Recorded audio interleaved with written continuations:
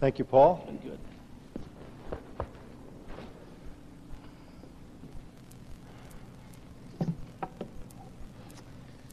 Well, what a special morning this has been.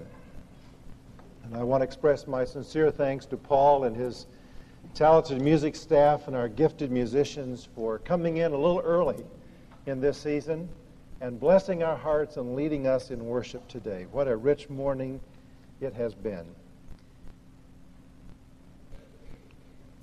It's hard to know in the final few minutes of my speaking to you just how to express the way I want to, my heart feelings for you. I was thinking of Paul's words in 2 Thessalonians, which express pretty well what I want to say.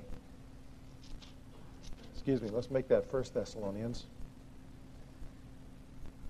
where he says, Who is our hope or joy or crown of exaltation? Is it not even you in the presence of our Lord Jesus at his coming? For you are our glory and joy.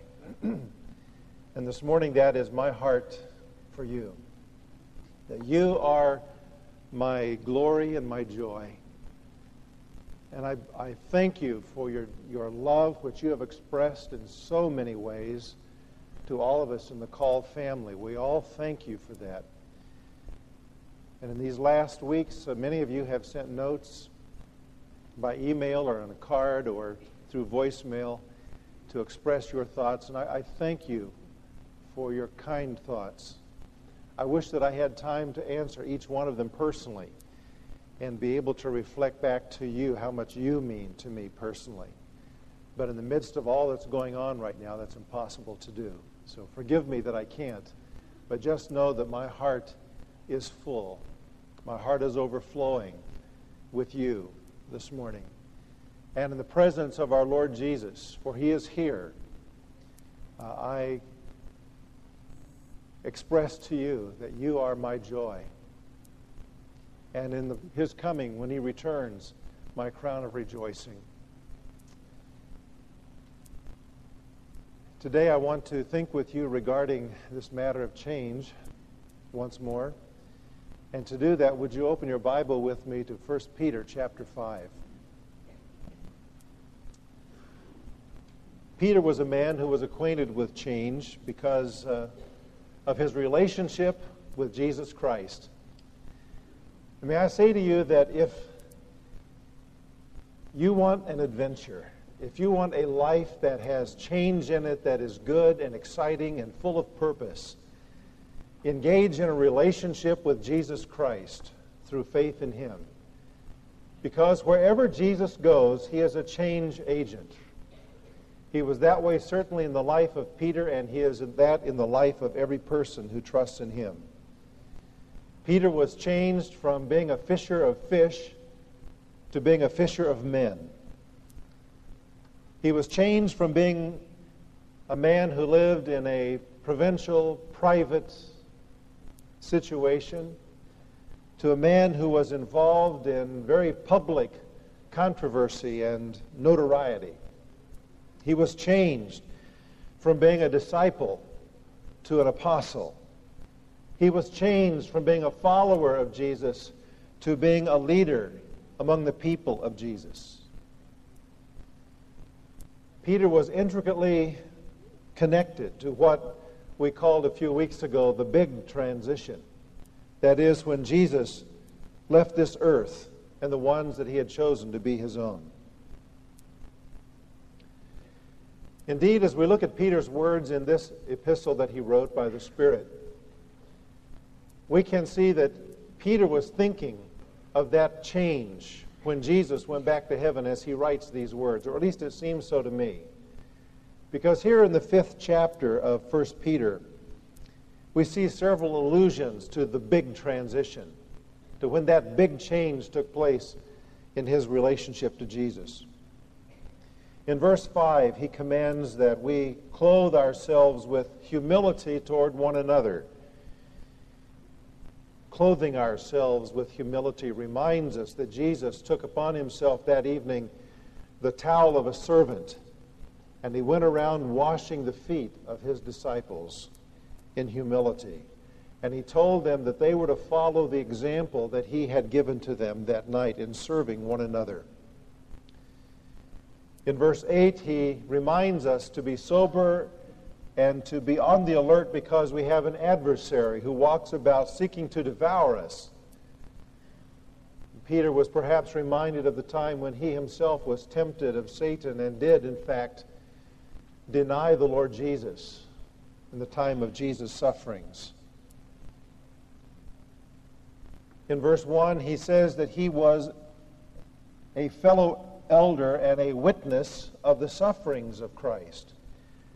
And so Peter has in mind here all of the events that took place during that last week of Jesus' life, and particularly the cross where Jesus suffered for his sins and our sins. And then later in the verse, he says also that he's a partaker of the glory that is to be revealed, reminding us of Jesus' resurrection from the dead. And then in verse 2, he says to these leaders of the church, "Shepherd the flock of God," echoing the words that Jesus gave to him on that Galilean morning when they had breakfast together after Jesus' resurrection. And Jesus asked Peter, "Do you love me?" And to that response that Peter gave, Jesus went on to say, "Then feed my sheep, shepherd my sheep." And so it seems to me that as Peter is writing this book, this letter, across the canvas of his mind is painted this picture of the big transition when Jesus left this earth and went back to heaven. And I believe there's a reason that that was on Peter's mind. It's because Peter knew that these saints he was writing to were also experiencing a transition. While their lives had been involved with some suffering to this point, now they were beginning to enter into heavy persecution. The full weight of the Roman government was coming down upon them. They were in the midst of change themselves. And so Peter wants to write to people who are apprehensive and insecure in the light of their situation. And he wants to write to them so that he can encourage them and encourage us in the midst of change. Change requires courage. Change is exciting, but change also poses risk and uncertainty. Now this morning, because of the change we're undergoing, there is sadness in our hearts. There is sadness in my heart today. And I know there's sadness in the hearts of many of you. And that's normal. It's okay. But while there is sadness, let there not be fear. Let there not be uncertainty as we each enter into the next chapter of our lives and our ministry. Indeed, we can take courage as we enter into this transition, and here's why we can. Peter tells us. He says that we can take courage in the midst of change because, in the first place, your faithfulness to God will be rewarded. He says in verse 1, "I exhort the elders among you as your fellow elder and witness of the sufferings of Christ, and a partaker also of the glory that is to be revealed. Shepherd the flock of God among you, exercising oversight, not under compulsion, but voluntarily, according to the will of God, and not for sordid gain, but with eagerness, nor yet as lording it over those allotted to your charge, but proving to be examples to the flock.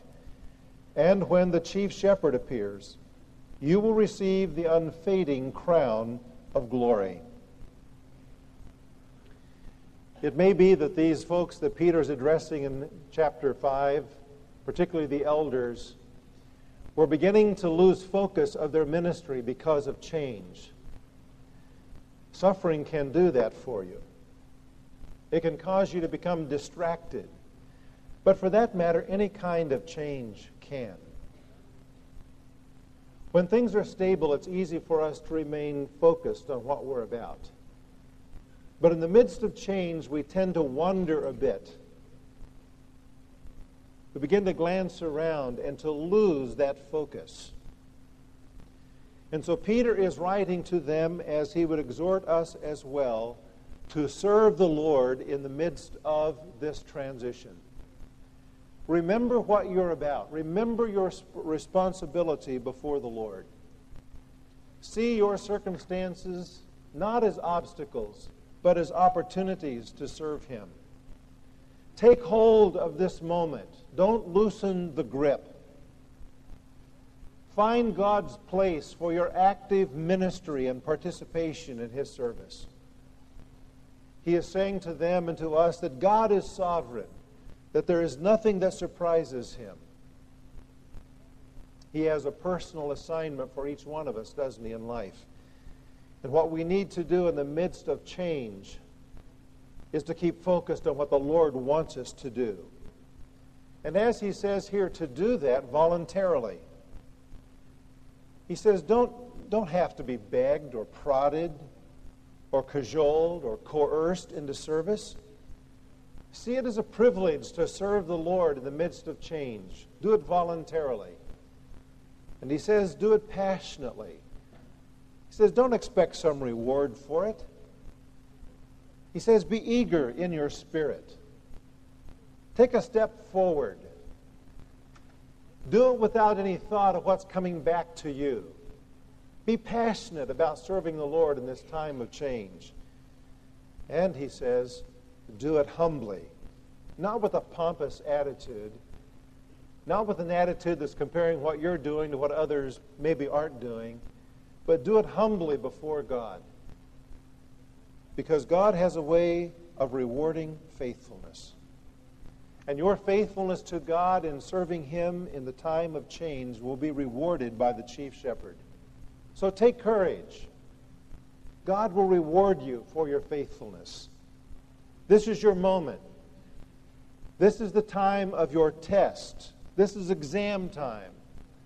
And Jesus is going to reward you. So pass the test.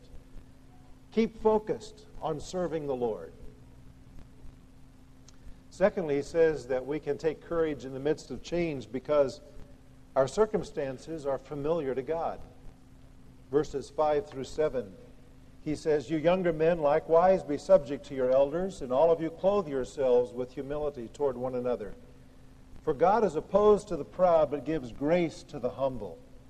Humble yourselves, therefore, under the mighty hand of God, that He may exalt you at the proper time, casting all your anxiety upon Him, because He cares for you. Peter says, in the midst of change, humble yourselves before God. Wait upon the Lord. Don't rush ahead of God. Don't take steps that are unwise. Don't make hasty decisions. He says God knows your circumstances. They're familiar to Him. Therefore, trust in the mighty hand of God. The hand of God speaks of His ability to act on our behalf. His ability to come through and to meet our needs. He says, trust in the mighty hand of God, and in the due time, at the proper time, He will exalt you. He will meet your need. He will come through for you. But humble yourself. The word humble here doesn't mean to be resigned to your situation, but it means rather to be positively reliant upon God. So positively rely upon the hand of God, the mighty hand of God. Secondly, he says, trust in the caring heart of God. He cares for you. Therefore, you can cast all of your care upon Him. Just throw the whole of your anxieties upon the Lord. Your circumstances are familiar to God, and He cares about you. So take courage in the midst of the change that is ahead, and this change is going to take a number of months. You need to be prepared for a year or more before you come through this interim time and call a new pastor Now, I know some of you would like to think, oh, it won't happen that way here. We'll do it in 3 months. Well, if that's what you think, you're going to be mighty shocked. The process will hardly be started in 3 months. In fact, my daughter Kelly goes to a church in California that's been at it 2 years. I would say to you, don't be that long. The process can go on too long because of circumstances. But understand this is going to take time, and during that time, don't give up. Trust in the mighty hand of God. Trust in the caring heart of God. God knows exactly what you're going through. And you know, during this time, however long it be, 9 months, a year, year and a half, I don't know how long it's going to be, but during that time, God is going to be working in you. He's going to be doing subtle things, changing the spirit of this congregation, tuning it in a little bit of a different way to prepare you for the one who's going to come to be your next pastor. And that's exciting to think about. What God is about, what God is going to do. But take courage. Your circumstances are familiar to God. You can trust in Him. 3 Peter says that we can take courage because our faith will resist the enemy. Verses 8 and 9, be of sober spirit. Be on the alert. Your adversary, the devil, prowls about like a roaring lion, seeking someone to devour. But resist him, firm in faith, knowing that the same experiences of suffering are being accomplished by your brethren who are in the world. He says here, your faith will resist the enemy. The intimidation of the devil, the roaring of this lion will not succeed if only you stand guard against him. He can only do what you let him do. Now let's face it, as we said a couple of weeks ago, this kind of a period in a church is a vulnerable time in certain respects. And you can be sure that Satan, our spiritual enemy, is going to be prowling around, seeking to get a foothold somewhere, seeking to devour someone, seeking to disrupt this wonderful church body, this family. But you don't have to be afraid of him because your faith will resist the enemy. Stand firm in your faith. Be on the alert. Be thinking. Be of sober spirit. Just be watching for him and resist him at every turn. And the result will be that he will be defeated. So count on the devil to be around. But secondly, count on your faith in Jesus Christ to protect you. Take courage, because you are not a victim. You are not a defenseless prey. You are a victor in Jesus Christ and able to defeat any schemes that the devil may throw at you in the coming months. So you don't have to be afraid. You don't have to be uncertain. Be courageous. Take courage in this time of change. There's a fourth reason that Peter shares with us as to why we can all take courage, and that is that our situation is not unique. He says, what you're experiencing is accomplished by your brethren who are in the world. There were others who were suffering besides the ones that Peter is writing to. He tells them earlier in the book, don't think it's strange that this happened to you. He says that this is not foreign. This is what you're to expect in the world. So here he reminds them that others also are suffering. And if I may say to you, there are other churches that have and are going through the very same transition that you're going through. To paraphrase a certain bumper sticker, pastoral changes happen. Pastoral changes happen. I mean, that's part of what life is about. That's part of what being in the Lord's family is about. Your situation is not unique. Take courage in that. And learn from others' experiences. Now, some of you have been through this before in other churches. And you've seen the good and the bad and the ugly. And I would encourage you to learn from that experience and bring the important lessons of that to bear in this interim time. But also know this. You can lean upon the prayers of others, even as you pray for others. There are people right here in our community who've already said to me they're going to be praying for you and for me during this time of change. People care about you. You're not alone. You're not an island cast out into the sea by yourself. There are other churches around you that are praying for you, and other churches that are going through the same kind of process as you are. So take courage in that. You're not alone in change, and there are others who are standing with you in it. Finally, Peter says that we can all take courage in this fact that our future is secure in the Lord. He says, and after you've suffered for a little while, the God of all grace, who called you to his eternal glory in Christ, will himself perfect, confirm, strengthen, and establish you. To him be dominion forever and ever. Amen. Folks, we're a part of something that's going on forever. The Lord's dominion, the Lord's kingdom is eternal. It doesn't end with a pastoral change. It doesn't even end with your death or mine. The Lord's kingdom is an everlasting dominion. It is forever. In the midst of that, we can be secure in the Lord. He has a future for us. You need to know that he is at work in this. He knows the outcome of this change, and he purposes your good in it. I'm reminded of the words that God spoke through Jeremiah the prophet in the 29th chapter of his book, the 11th verse. And I remind you that these words were spoken to people who were going through change. They had been taken captive by their enemy. They were going to be in Babylon for 70 years, God says.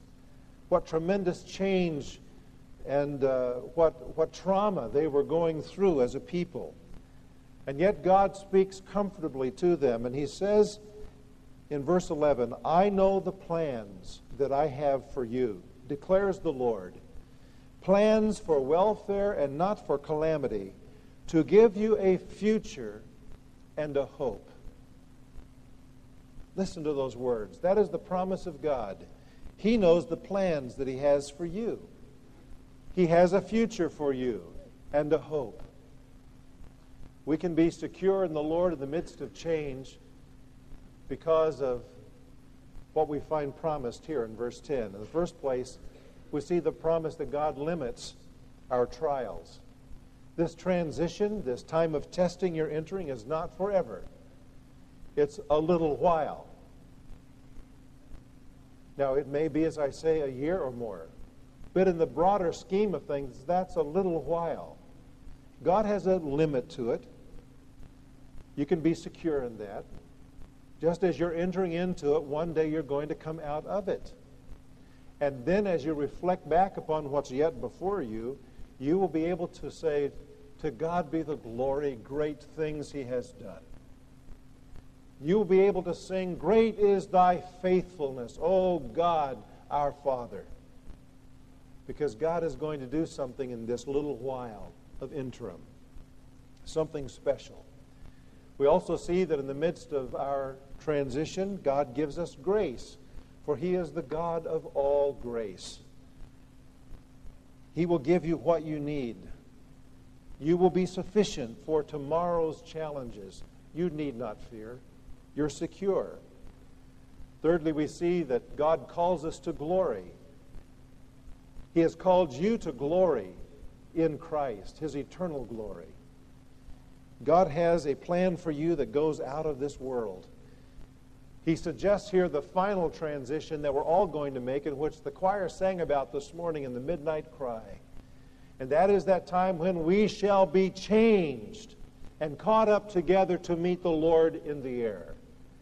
You and I can be secure in the midst of whatever this world offers us, because we know that he's called us to glory. And fourthly, we have this promise that God uses our circumstances. That promise of Romans 8:28, that good that God says that he will work together in everything, is described here in the words that he himself will perfect you. That is, he will adjust you. He will thoroughly repair you. This is a word like a chiropractor would describe what a chiropractor does in adjusting your body to bring it into alignment. Feels so good, doesn't it? You find you have spots that you didn't even know were sore until he touches there or she touches there, and then they work you over a little bit and your body feels so much better being in alignment. Well, this is the word. It was also used in that day for the mending of the fishing nets that would get torn on the rocks as they were dragged over the rocks. What the Lord is going to be about in the coming weeks and months is to adjust you. He's going to sew some things together that may be a little ragged today. He's going to perfect you. He also says that he's going to confirm you. The word confirm means to make strong, to fix firmly. He says he will strengthen you, which means he will confirm you in spiritual knowledge and power. I'm going to tell you, I believe with all of my heart, that a year from now, this is going to be a more spiritually powerful church than it is today. And the reason for that is going to be that you're going to enter into an intensive time of prayer in the coming months. And God is going to use that to bring to you a confirmation and a strengthening of spiritual power. And then we have this word that he is also going to establish you. He's going to lay the basis for a new chapter. When we started out 18 years ago, I would never have imagined this chapter was going to be 18 years long for me. And of course, there have been a lot of paragraphs in this chapter. And maybe even some subheadings in this chapter. As we have entered into this program or that phase, or we've gone through this experience or that. But now this chapter is written. This chapter has come to a close. The book is not finished. The page turns, and God continues to write. And it is exciting to see what God is going to write. And as he begins to write, he's going to prepare you for the man that he's preparing. And when he comes, I want you to love him just like you've loved us. I want you to embrace him just as you have embraced us. I want you to receive him as you have received us. There is nothing that would thrill my heart more than to see you grow stronger in the coming months. And then when the new man comes in God's time, that you just explode into some exciting new chapter of ministry that today we could not even dream about. God's able to do that. I think of the words of the Apostle John when he was an old man. I've been looking at some of the pictures of early days, and I see that I have grown a little older in 18 years. I'm not quite as tall as I was, and I think as I'm getting shorter, I'm going this way. And the hair is changing color, a little thinner. The hair, that is.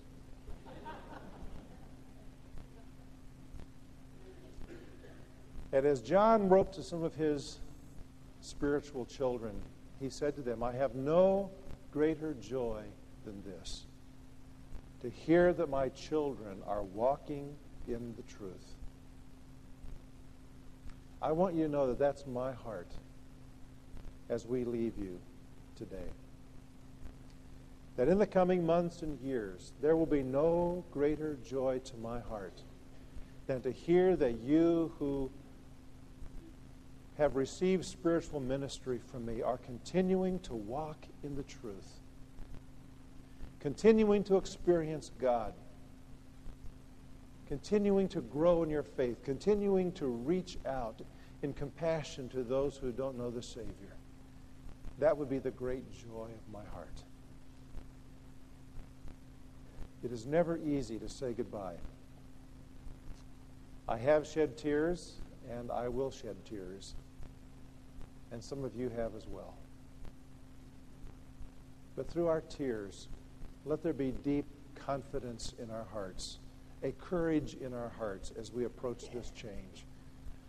A courage that is there because of what Peter says in this 5th chapter of 1 Peter. A courage because our faith is in a God who will not fail us. To God be the glory.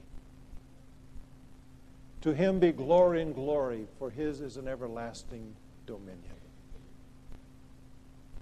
Keep on being the sweet and wonderful people that you've proven to be these 18 years. And may the grace of our Lord Jesus Christ fill your hearts toward one another and toward the lost. And may his grace lead you on to greater things in the days ahead. Let's pray together.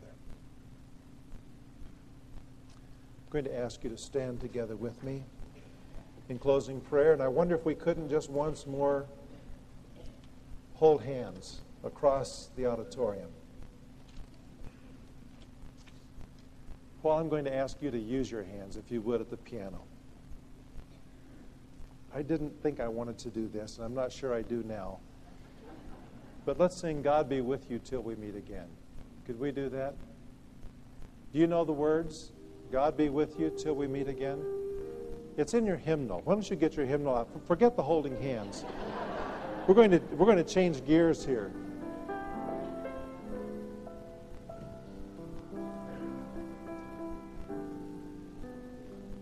(602). We'll join hands in just a moment to pray, but 602, I'd like to sing this. If you know the words, that's fine. God be with you till we meet again.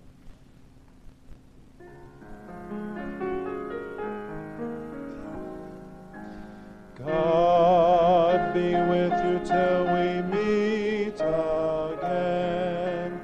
By his counsel's guide uphold you, with his sheep securely fold you. God be with you till we meet again. God be with you till we meet again. 'Neath his wings protecting hide you. Daily manna still provide you. God be with you till we meet again. And now let's join our hands.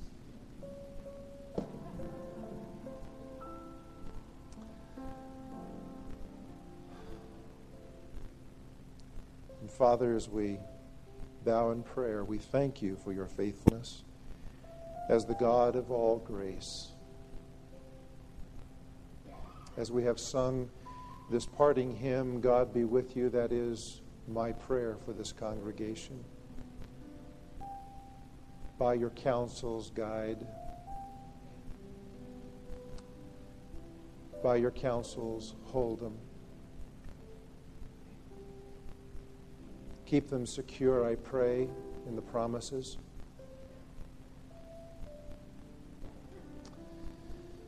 And Father, I commend them to you and to the word of your grace,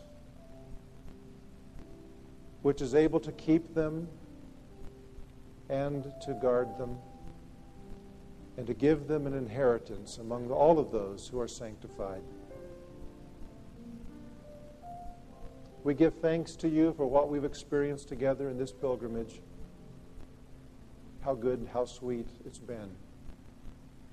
But we also give thanks to you that though we part for a while, the best is still coming, that great things are ahead. And so, God, we commit ourselves to your care through Jesus Christ our Lord, whose kingdom is forever. Amen. Amen. You're dismissed.